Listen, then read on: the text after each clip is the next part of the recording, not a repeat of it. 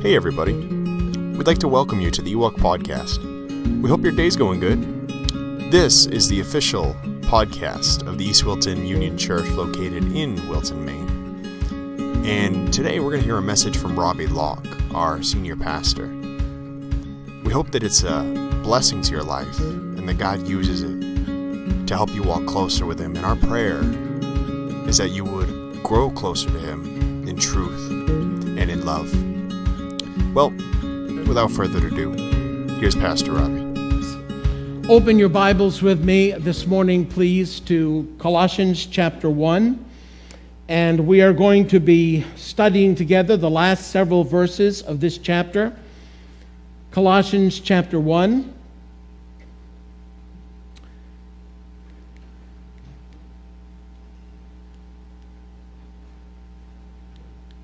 Okay. Let me just read a few verses for you. I want to read verses 25 through the end of the chapter. Of which I became a minister according to the stewardship from God, which was given to me for you to fulfill the word of God. The mystery, which has been hidden from ages and from generations, but now has been revealed to His saints. To them God willed to make known what are the riches of the glory of this mystery among the Gentiles, which is Christ in you, the hope of glory. Him we preach, warning every man and teaching every man in all wisdom, that we may present every man perfect in Christ Jesus. To this end I also labor, striving according to His working, which works in me mightily. May God bless the reading of His word. Let's just bow for prayer as we begin.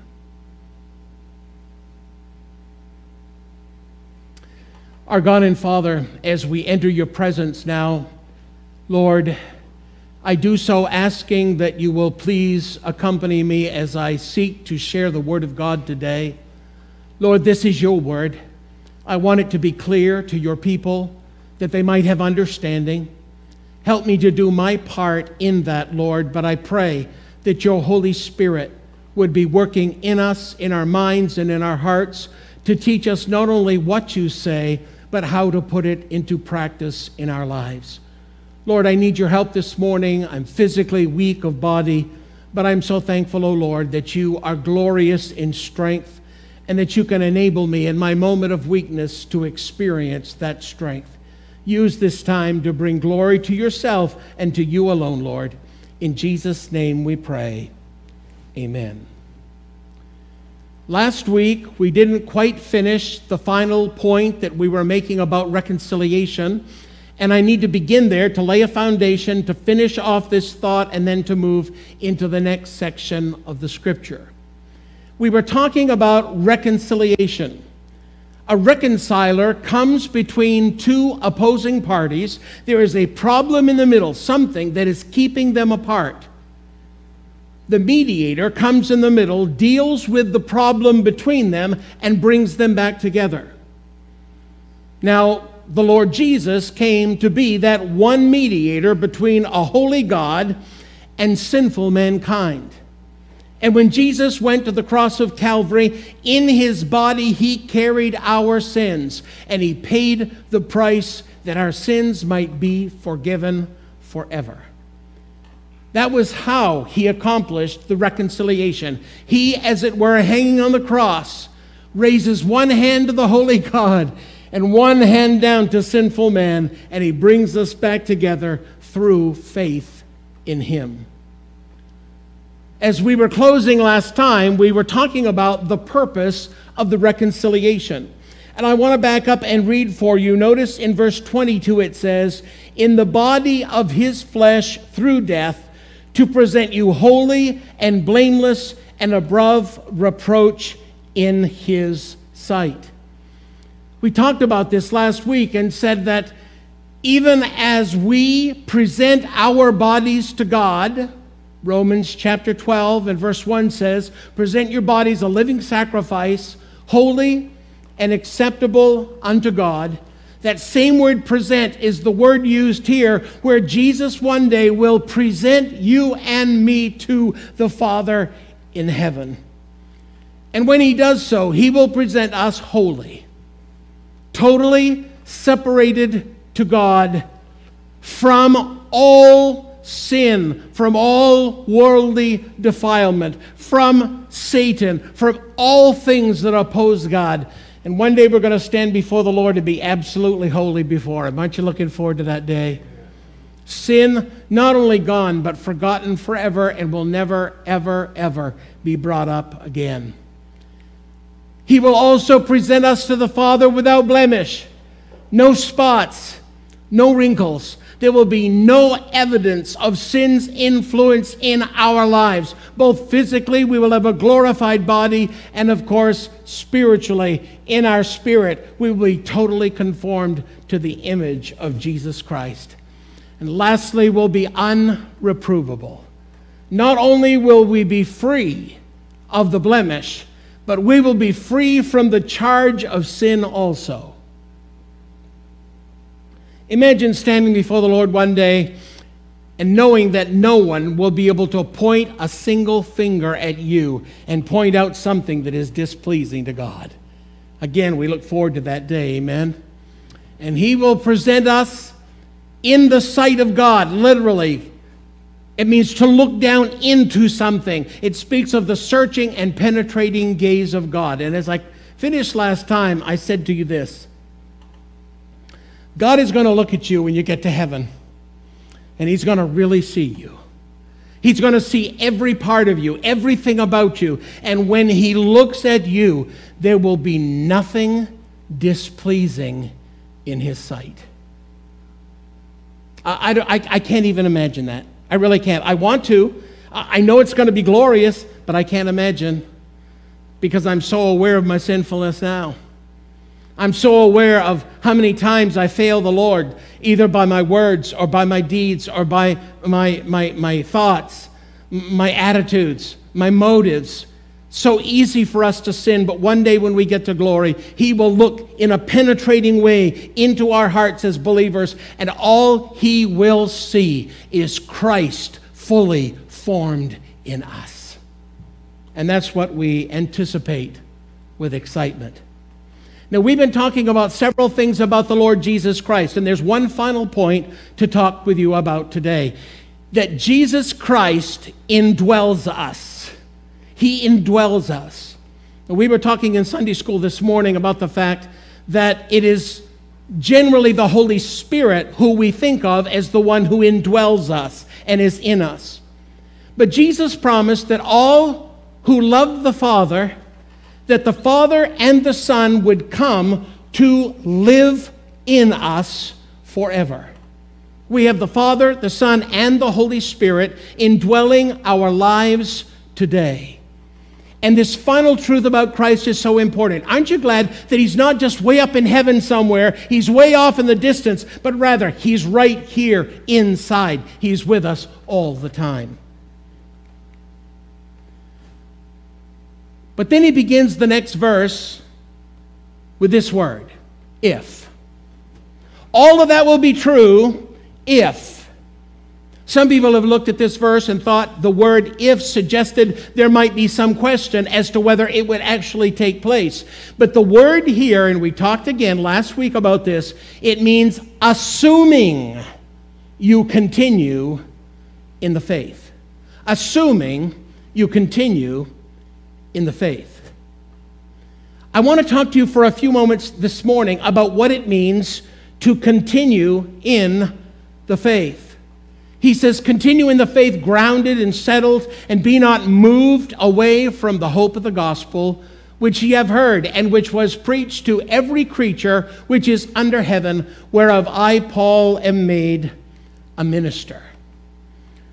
Paul is saying, assuming that you continue in the faith, that means you persist in the faith, you adhere to the faith, you stay with the faith, you abide in the faith.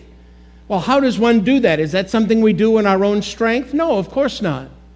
But the Bible teaches clearly that when we do receive Christ as our personal Savior, something takes place in our life. First of all, he said, we need to continue in the faith grounded. Grounded.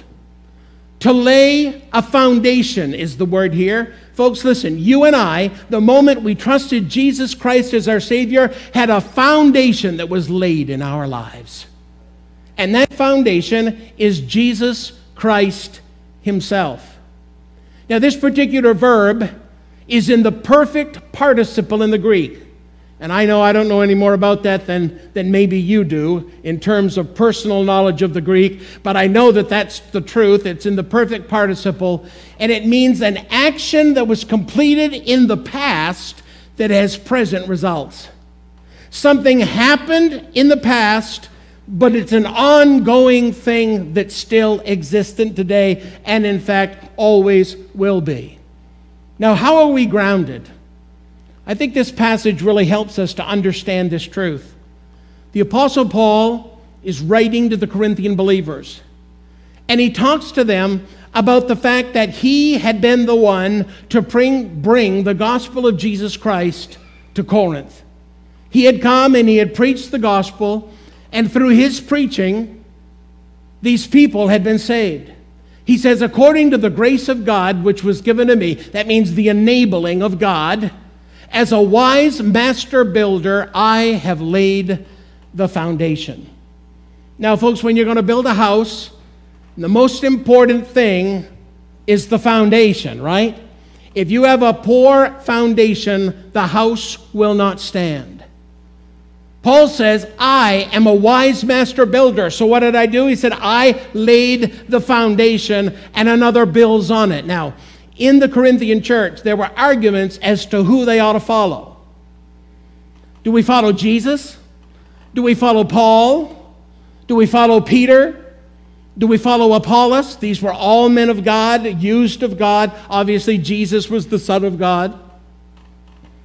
But they were tending to have cliques within the church and follow certain men. And Paul is trying to make clear that when it comes to the gospel, ultimately, the only one that is important is Jesus Christ himself. He is the foundation in our lives. So we don't follow Paul. We don't follow Peter. We don't follow Apollos. We follow the Lord Jesus Christ because he is the foundation. But other people, after we got saved, other people have ministered to us. Other people have taught us the Word of God. They are building on the foundation. They're putting up the walls and helping build the roof. They're helping to put in the windows in our lives, spiritually speaking. But Jesus Christ is the foundation. If you don't get the right foundation, the rest of the house won't matter at all. So he said, I laid a foundation and another builds on it, but let each one take heed how he builds on it. By the way, this passage is a warning to ministers of the gospel, to pastors, evangelists, to the apostles, to the prophets of the time. It was a warning to them to be careful how they build on the foundation of Christ in the lives of people.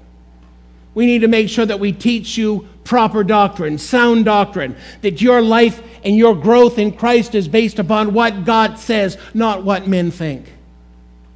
Notice now verse 11, for no other foundation can anyone lay than that which is laid, which is who? It is Jesus Christ. He is the foundation. Now he says not only if you continue grounded, he says you continue settled in the faith. Literally that means firmly established. Firmly established. You know, God wants you to be a solid rock kind of Christian. He wants you to be a stable believer, firmly established on the Lord Jesus Christ in your life. Paul could not perceive the outward profession of these Colossian believers. You see, someone could say, I'm a Christian. I've trusted Christ. But you can say those words and not actually be a Christian. He could only perceive outwardly what they said. He could not possibly know the inward condition of their hearts, whether they possessed the Lord Jesus as their foundation or not. And there's only one way to tell whether someone has the foundation of Christ is if they continue to follow him. Now this word is very important. He says, if you continue. It isn't, I believed him when I was a kid, but now that I'm grown up, I just do my own thing. No. If you truly received Christ as your personal Savior, whatever age that was, you began to walk with Jesus Christ. It was a relationship established. And you live in that relationship for the rest of your life until you depart to be with the Lord Jesus Christ in glory. You and I need to continue in the faith as evidence, as a demonstration to the world that we're really Christians. Listen, if you say I'm a Christian today and live like a non-Christian tomorrow, do you really think people are going to believe you? I assure you they won't.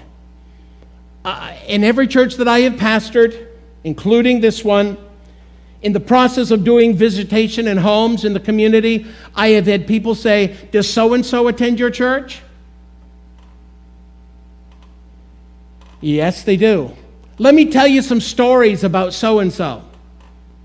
And then they start piling on me all these things that they feel are wrong about that individual. You say, does that happen? Did that happen here? Yes, that's happened here.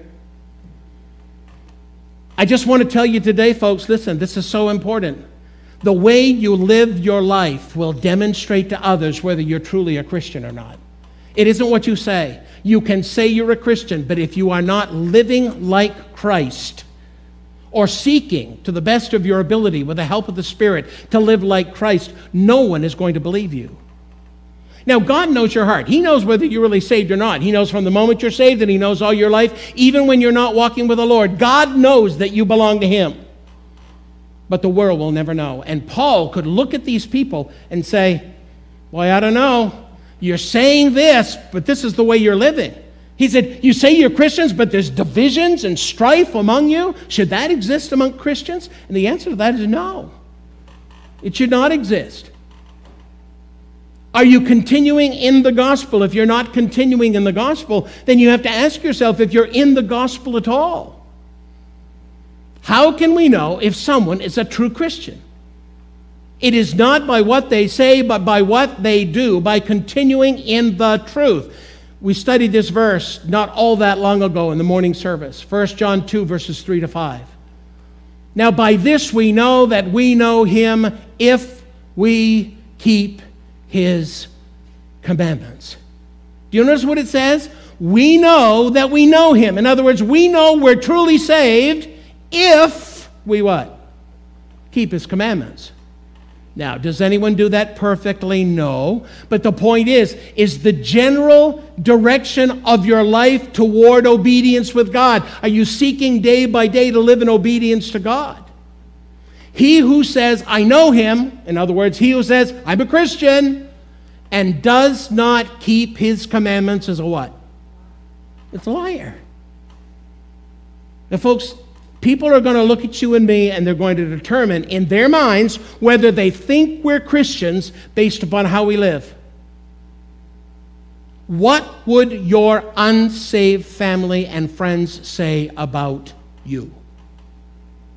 Would they look at you and say, well, not perfect, obviously, nobody can be perfect, but that person really is a Christian. I know that they love God, and I know that they're seeking to walk with God and to please God. I may not agree with everything they do or everything they believe, but I really think they're trying to please God in their life. Is that what your friends and family would say about you?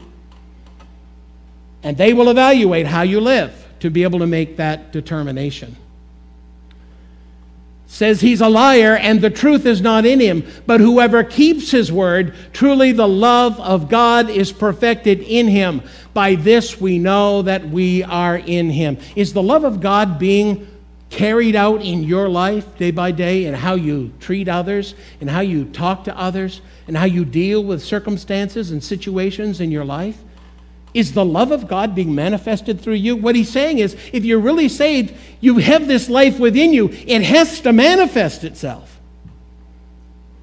And if you're living a life and have no true interest in the things of God, you're not spending time in the Word of God, you're not pursuing the Lord in prayer, you're not seeking to share Jesus Christ with the lost in the world, you're not obeying the commandments of the Lord, if those things are unimportant to you, you need to look within and say, am I really a Christian or am I just a liar?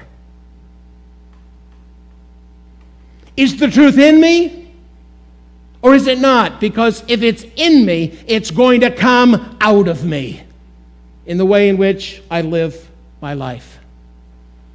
Some of these people were in danger of turning and shifting from the hope of the gospel to the error of Judeo-Gnosticism. We talked about that at the very beginning of this study. It was a combination of truths connected to Judaism, like the practice of circumcision, that they believed was required for salvation.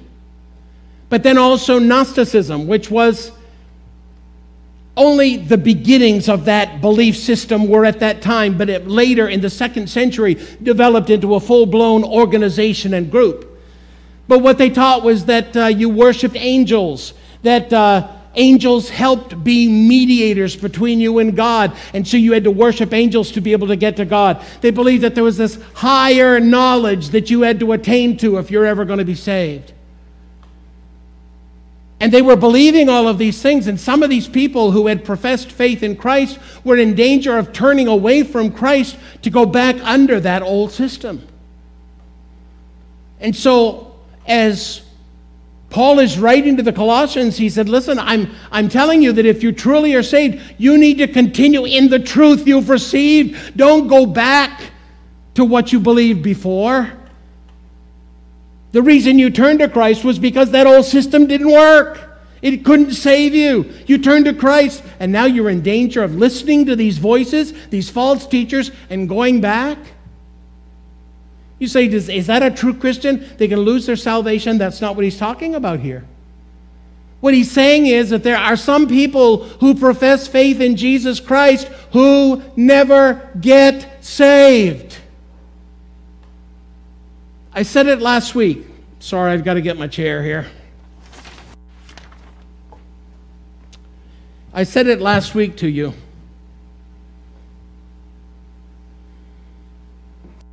Now I can't remember what I said to you last week. Sorry about that.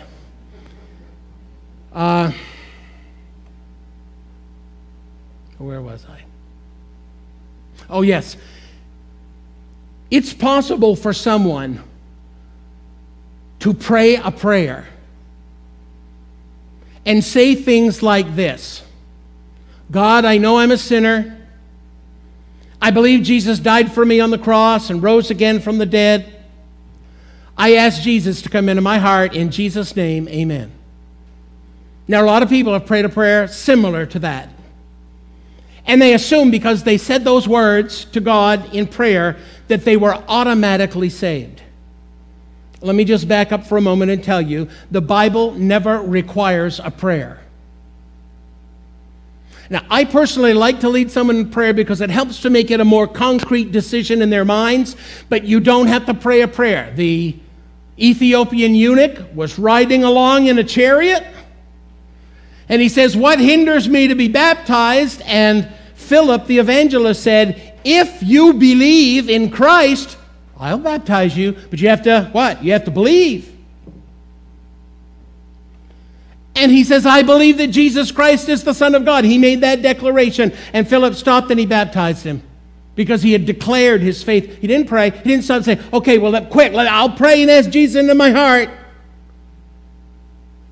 Look for a verse anywhere and you won't find one that talks about asking Jesus into your heart. Doesn't appear in the Bible anywhere. So, praying a prayer is not the key. And there's no magical words. Oh, I repeated exactly what they told me, so I followed the formula. There's no formula. Salvation is based upon an act of faith in Jesus Christ. It's coming to Him and saying, Jesus Christ, I know who I am. A sinner, lost, unable to save myself. I know who you are, God's Son, who died on the cross for my sins and rose again from the dead. Jesus, I turn from my sins to follow you. I trust in you for my salvation. You can do that with thoughts in your mind. He knows what you think. Now, the Bible talks about confessing with your mouth, and I think what he's saying is, once you have put your trust in Jesus Christ, you're going to want to tell everybody. Don't get too excited about that, folks. When you get good news, don't you share it with other people? Well, you need to confess Jesus before the world, too, and tell them why you have a new life. But folks, listen, it's the act of faith that saves. This is why it's so important. When you trust in the Lord Jesus, it's important to just say, I said some words. You have to put your faith in the Lord Jesus Christ in order to be saved, and you need to be trusting in Him and in Him alone for your forgiveness of sins and for eternal life. I want to give you this illustration that Jesus gave. In Matthew chapter 13, Jesus gave the story of the 4 types of soil. This is just one of them. Here in verses 5 and 6 is the original parable that Jesus gave. The next passage is Jesus explaining these 2 verses. So let me read the first 2. Some of the seed fell on stony places where they did not have much earth. And they immediately sprang up because they had no depth of earth. But when the sun was up, they were scorched, and because they had no root, they withered away.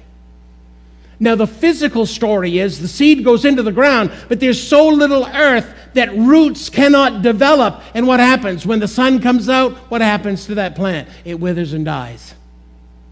Now, they come to Jesus later and say, we're not sure we understand that. What did that mean? This is what Jesus said.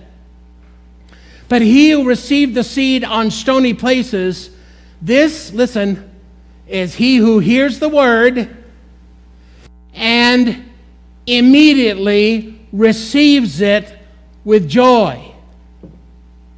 Now, if I stopped right there, you know what most people would say? They got saved, right?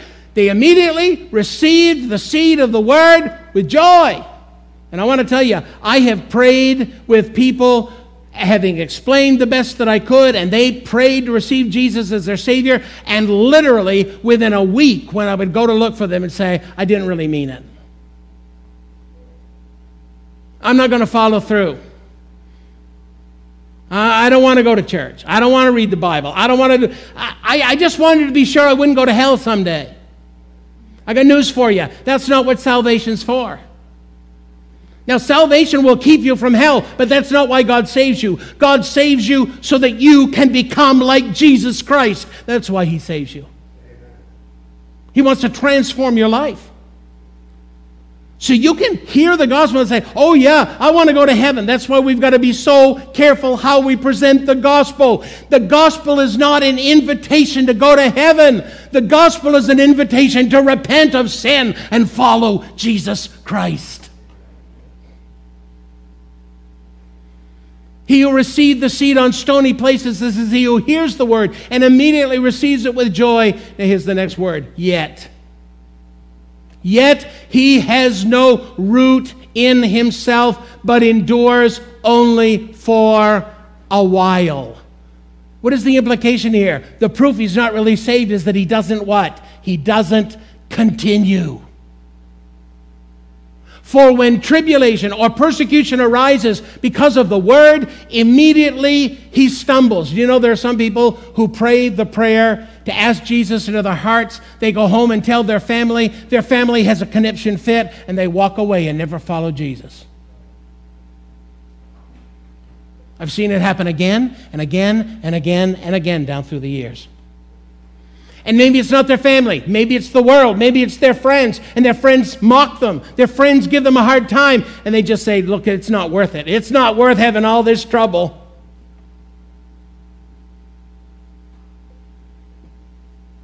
No root. They do not endure. There can be no fruit. And the Bible is very clear that you know someone to be real because of their fruit, not because of their words. I said it last week. Salvation is not a declaration. Salvation is a transformation. A changed life.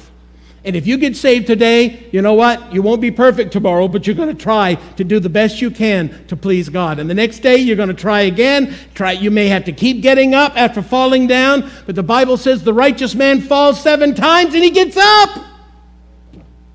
And he comes back to God and he keeps going. That's what a true Christian does. A true Christian is not perfect. A true Christian is a person who is trusting in Jesus Christ to make him more like Christ himself.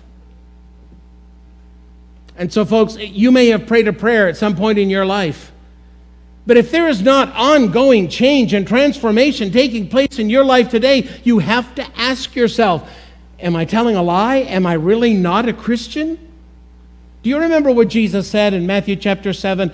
He said, on that day, many shall say, Lord, Lord, didn't we do all these great works in your name? And Jesus will, and they give these great works like, doing miracles and raising the dead. How many have done those things this week? You haven't done anything great like that. They said, we did all this for you, Jesus, in your name. And Jesus will look at them and say, I never knew you. Folks, that's sobering. That's why you got to make sure you've done more than just prayed the prayer, but you actually put actively your faith in Christ, and today you know it's true because you're following him. Not perfectly, but you're trying. You're striving. You're depending on the Spirit to do that. And so it's very important. He says you need to be rooted, grounded. Oh, I got to go back here. Notice he says, if indeed you continue in the faith, grounded and steadfast, and are not what? Moved away from the hope of the gospel. What is the hope of the gospel? Christ is the hope of the gospel. Did you notice that verse that I read this morning? Verse 27, he says, Christ in you, the what? The hope of glory. You and I know we'll get to heaven because Jesus is going to get us there because we're trusting in him to get us there and to transform us. And he says, if you move away from the hope of the gospel, which is Jesus Christ himself, he says there's no hope. You cannot say today, I'm following the Judeo-Gnostics here. Now I'm trusting Jesus. Now tomorrow I'm going back to the Judeo-Gnostics. Then I'm going to try this group over here and try that group over there. And I can't tell you how many people through the years who said, oh, I've tried them all one time or another. I'll find the right one after all. I tell you, there's only one right one, and that's Jesus Christ. Not this church, but Jesus Christ himself. He's the only Savior.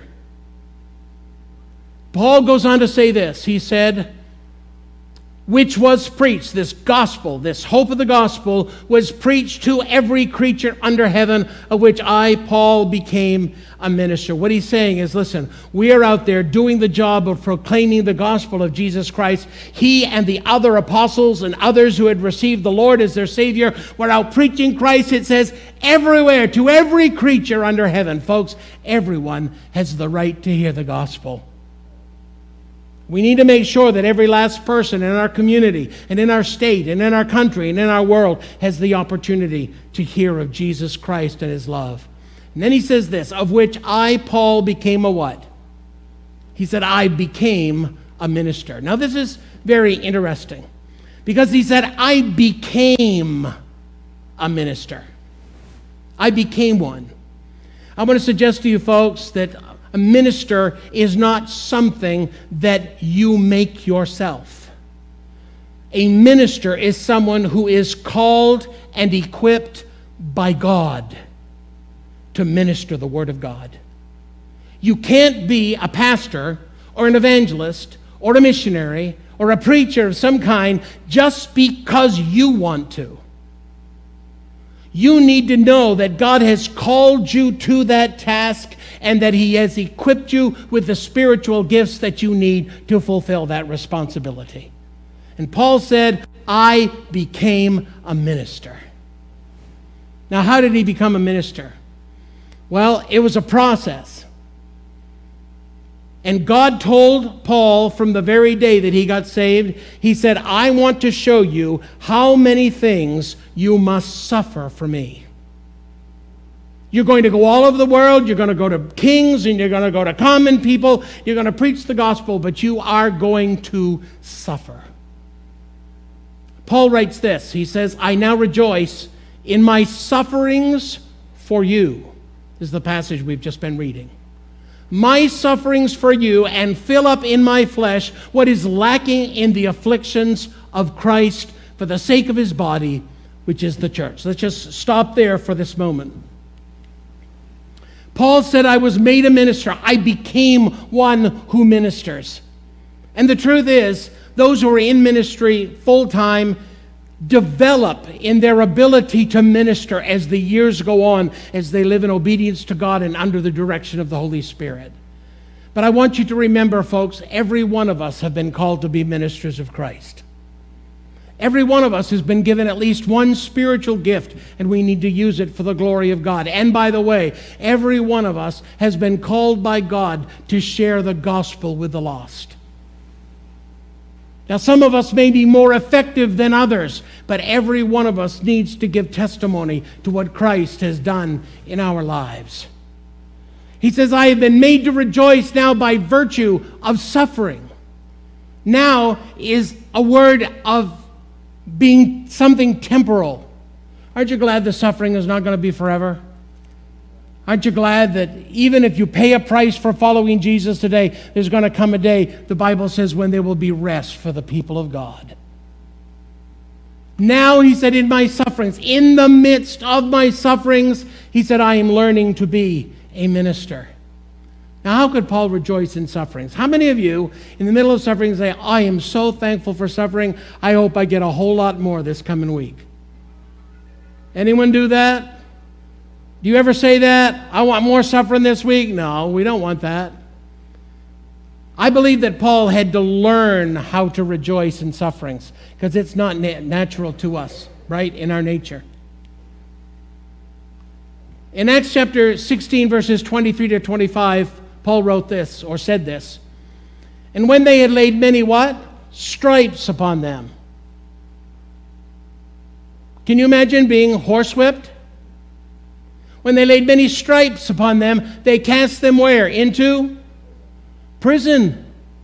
So they've been beaten, they've been whipped, they've been thrown into prison, charging the jailer to keep them safely, who having received such a charge, thrust them into the inner prison and made their feet fast in the stocks. Now, I don't think that is a good setup for a good night's sleep. But notice what it says happened here. And at midnight, Paul and Silas complained to God. Is that what it says? It says they prayed, but they did what? Did they complain? Did they criticize God? Did they say, why did you do this to me? Why did you permit this? Why this suffering? No. It says Paul and Silas prayed and sang praises unto God, and the prisoners heard them. Imagine being in jail and being able to rejoice in Christ in jail. You're there because of your faith in Jesus and because your faithful service to Him. And you're in jail and you've been beaten and you're suffering, but you're praising God. And everyone around you, these other prisoners, who I'm sure were not in prison for proclaiming Christ. They were in sin for some crime they had done. They're listening to these men. You know what happens after this? There's a earthquake, and these men are set free, but the Philippian jailer is afraid that they have gotten away. And in that time, if you were the jailer and you let somebody get loose and free, they would take your life in the place of those prisoners. And he thought he was going to die, and he runs in to Paul and Silas when this earthquake takes place, and he said, sirs, what must I do to be saved? You see, does he mean saved physically? No, because nobody's left the prison. He's not going to die. He has heard them singing praises to God all night, talking about Jesus, talking about salvation, and everyone has been listening, including the jailer. And he says, what must I do to be saved?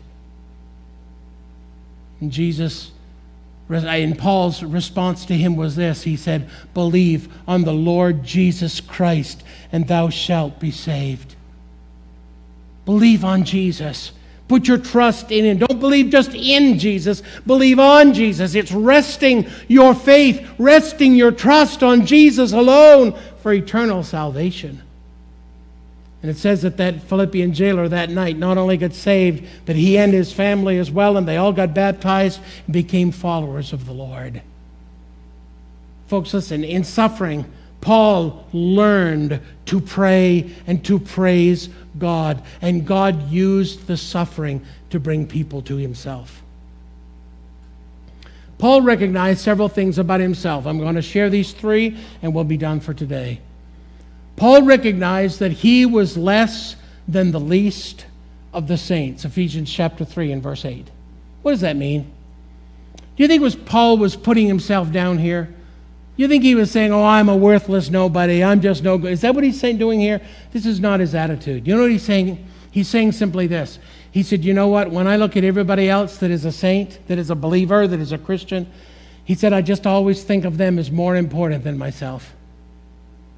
I put everybody else ahead of myself. See, if Paul had put himself first, he wouldn't have gone through the suffering. If Paul had put himself first, he wouldn't have gone to preach where he knew people were going to beat him and throw him in jail. He wouldn't have done that. He would have avoided it. But he said, no, I'm the least of the saints. He said, I put them ahead of myself. They're more important than me. So he says, I'm willing to suffer whatever I have to suffer if they can come to Christ and grow and be helped spiritually. Secondly, he says, I'm not worthy to be called an apostle. 1 Corinthians 15:9. It isn't that he wasn't an apostle. It isn't that he didn't fulfill the responsibilities of an apostle. It isn't that he didn't have the qualifications of an apostle. But when he looked at himself, his attitude was, I'm not worthy for such a privilege to be able to hold this position. I'm not worthy of this. And lastly, he said it was a privilege to be allowed to share and even supplement the sufferings of the Lord Jesus. He said, I fill up in my flesh what is lacking in the afflictions of Christ. I want to ask you something.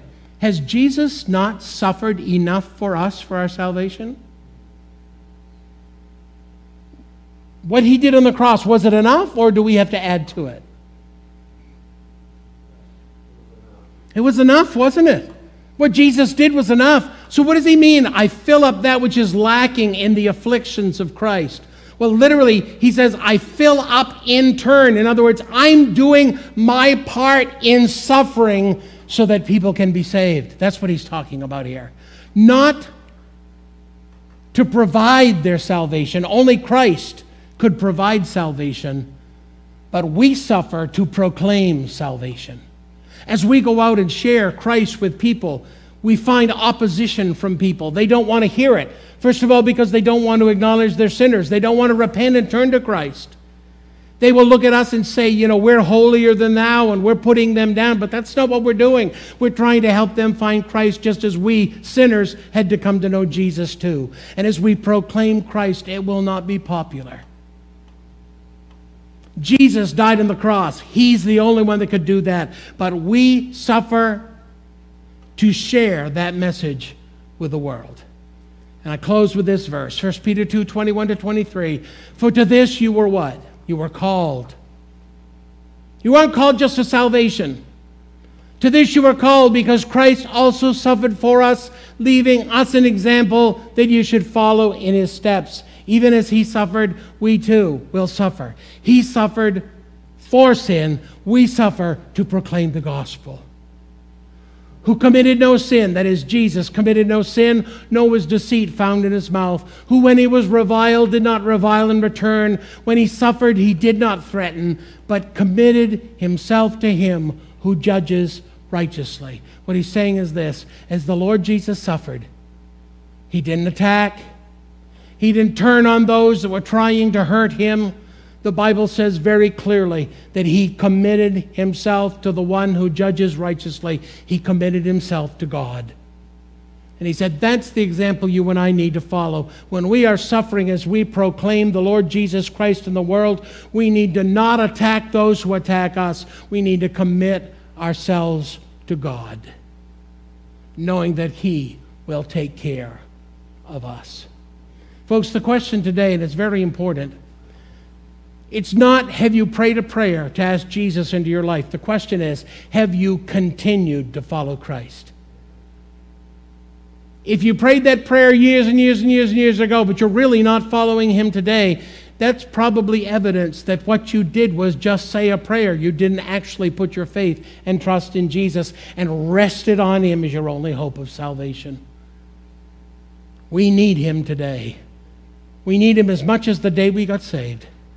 We need him not only for our salvation, but to sustain our salvation and then to help us to live a life that's pleasing to God. We need Christ.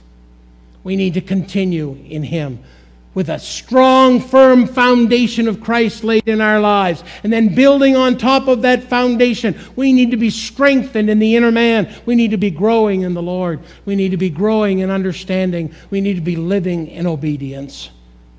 And this will be the evidence that we're truly saved. That we have not moved away from the gospel, but that we have trusted Christ as our personal Savior. Let's just pray.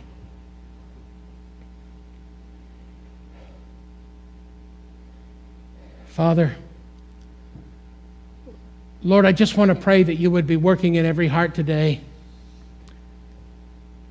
I know it's possible, Lord, to have folks that come here Sunday after Sunday after Sunday after Sunday, and they maybe prayed a prayer at one point in their life, but Lord, there was little earth and there was no root that was firmly grounded.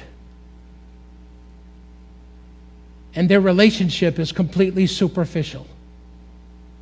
But Lord, what they need is to have the foundation of Christ laid in their lives and to be strengthened in the inner man. They need to be growing in you, firmly established, seeking to live in obedience to your word every day, wanting to honor you and to please you and to obey you, to live for you, to proclaim you, to witness to the lost, to be faithful in church, not just attendance, but also in serving within the church and serving the body of Christ. Lord, all of these things need to be true of us. If we say that we know you, but these things are not in our lives, Lord, we have to ask ourselves if we truly know you at all. And so, Lord, if there's someone here today that maybe prayed their prayer but is not truly saved, that you would convict them today and help them to see that they need not only to believe Jesus died and rose again, they need to commend their lives to you now and forever and begin to follow you day by day by day. It's not the following that saves us. The following proves that we have made that choice to follow him. And Lord, when it's real, it comes into our practice day by day. Lord, bless your word to our hearts.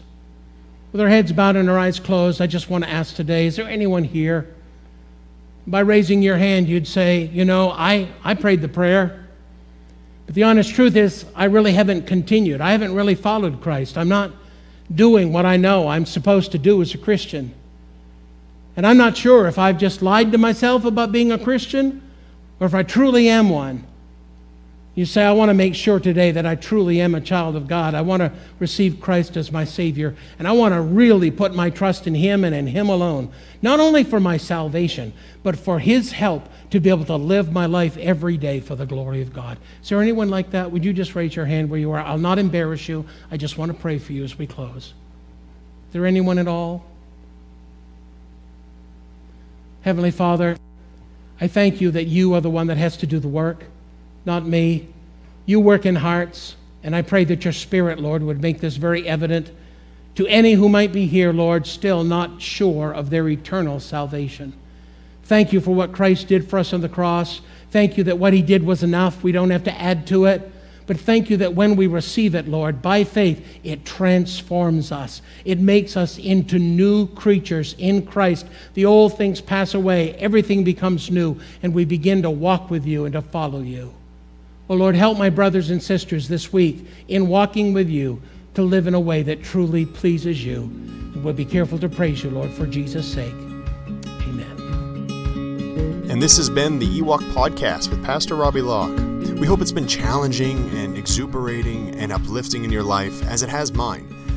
We hope it helps you walk closer with God and understand him better and the truth he's laid out for us in his word. If you've really enjoyed this sermon or it's had a great impact upon your life, leave us an email or go to our Facebook page or our website and just leave a comment that we might know exactly how it's impacted you. It's very uplifting for us to see those things, for it helps us to push forward to continue doing these. Well, that's all I got for time. Until next week, God bless.